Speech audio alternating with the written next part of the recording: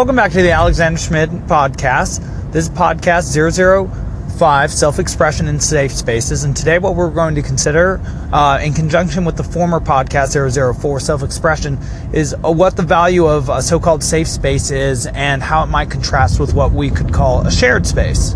So, a safe space might be defined as a place in which somebody wishes to exclude all thoughts and feelings which could cause unnecessary or destructive harm or trauma to an individual. And the argument about safe spaces generally hinges upon definitions, how you define harm or harmful thought or harmful feeling, and whose definitions to use. In fact, the person who might be considered the victor or the person who would be the victim. But I don't think that that's actually what's the essence of the issue.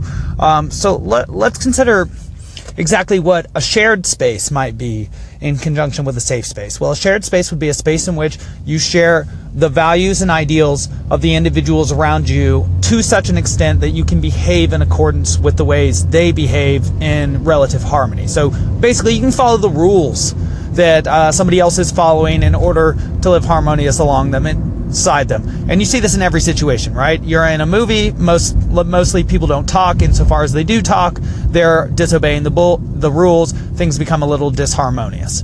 And that can escalate quickly. You know that with sports as well. Yeah, insofar as you're playing any sort of game, you have to follow the rules within the structure of the game. Otherwise, people call you a cheater or something like that, which is a very terrible thing to be called as a human, because as we know from Jordan B. Peterson and Jacques Hengseth, even rats have a fair play instinct within them.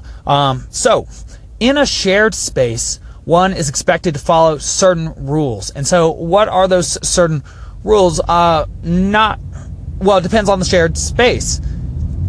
In, say, a university setting, one might well expect that the fair exchange and safe, or rather free exchange of ideas would be expected. And so what does that mean exactly? So if one is sharing a space, say a common area in a university in which one expresses one's views with another in order to have them challenged or accepted or added to, what is going to happen exactly? What sort of alchemy? Well, let's think back to the Adam and Eve story that we talked about 2 episodes ago. What is it that the fruit that Eve ate from represents? Well, it's the treasure that the dragon guards, right? And what is the treasure that the dragon guards? Well, insofar as the dragon is that which is the unknown and all possible threats which exist outside of it, then the treasure would be that which exists within the unknown. So what is the unknown? The unknown is the information outside your sphere of understanding that you do not yet have, which will help increase your competency within your current situation and due to increasing your understanding of the situation in which you exist. So the fruit is information. And so what is it that a person gives to you when you enter into conversation with them in a shared space? They bring to you new information. What is new information? Well, new information is something from the unknown, so far as you're concerned. And if it comes from the unknown, not only is it treasure, but it's the dragon, right?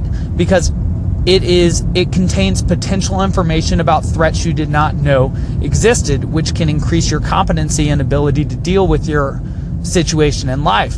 However, will that make you potentially more scared or anxious in the moment because you have just learned that something you did not know existed, that does exist, that can potentially harm you?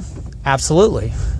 And so, well, in order to increase your competency within the world, especially within a shared space, which is called society, to attempt to close oneself off in a safe space is to increase one's solipsism. And to be solipsistic means to believe that the reality in which one lives is solely subject to oneself.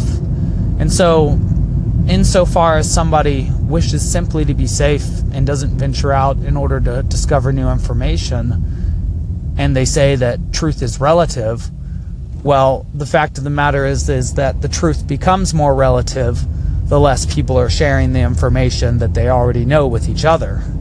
And that's how the truth becomes bolstered, by being shared with others and not kept, well, safe. All right, so this has been another episode of the Alexander Schmid podcast. That's funny. And we talked about today self-expression and its relationship to safe spaces, and how a safe space is a place in which no growth can occur because no chaos occurs, no danger is expressed, which creates the need for new information, which continues the flow of information between people, which creates a shared space where truth can exist. And so if you still are enjoying listening to these short segments, please do subscribe, comment, call in, and keep listening. All right. Till next time.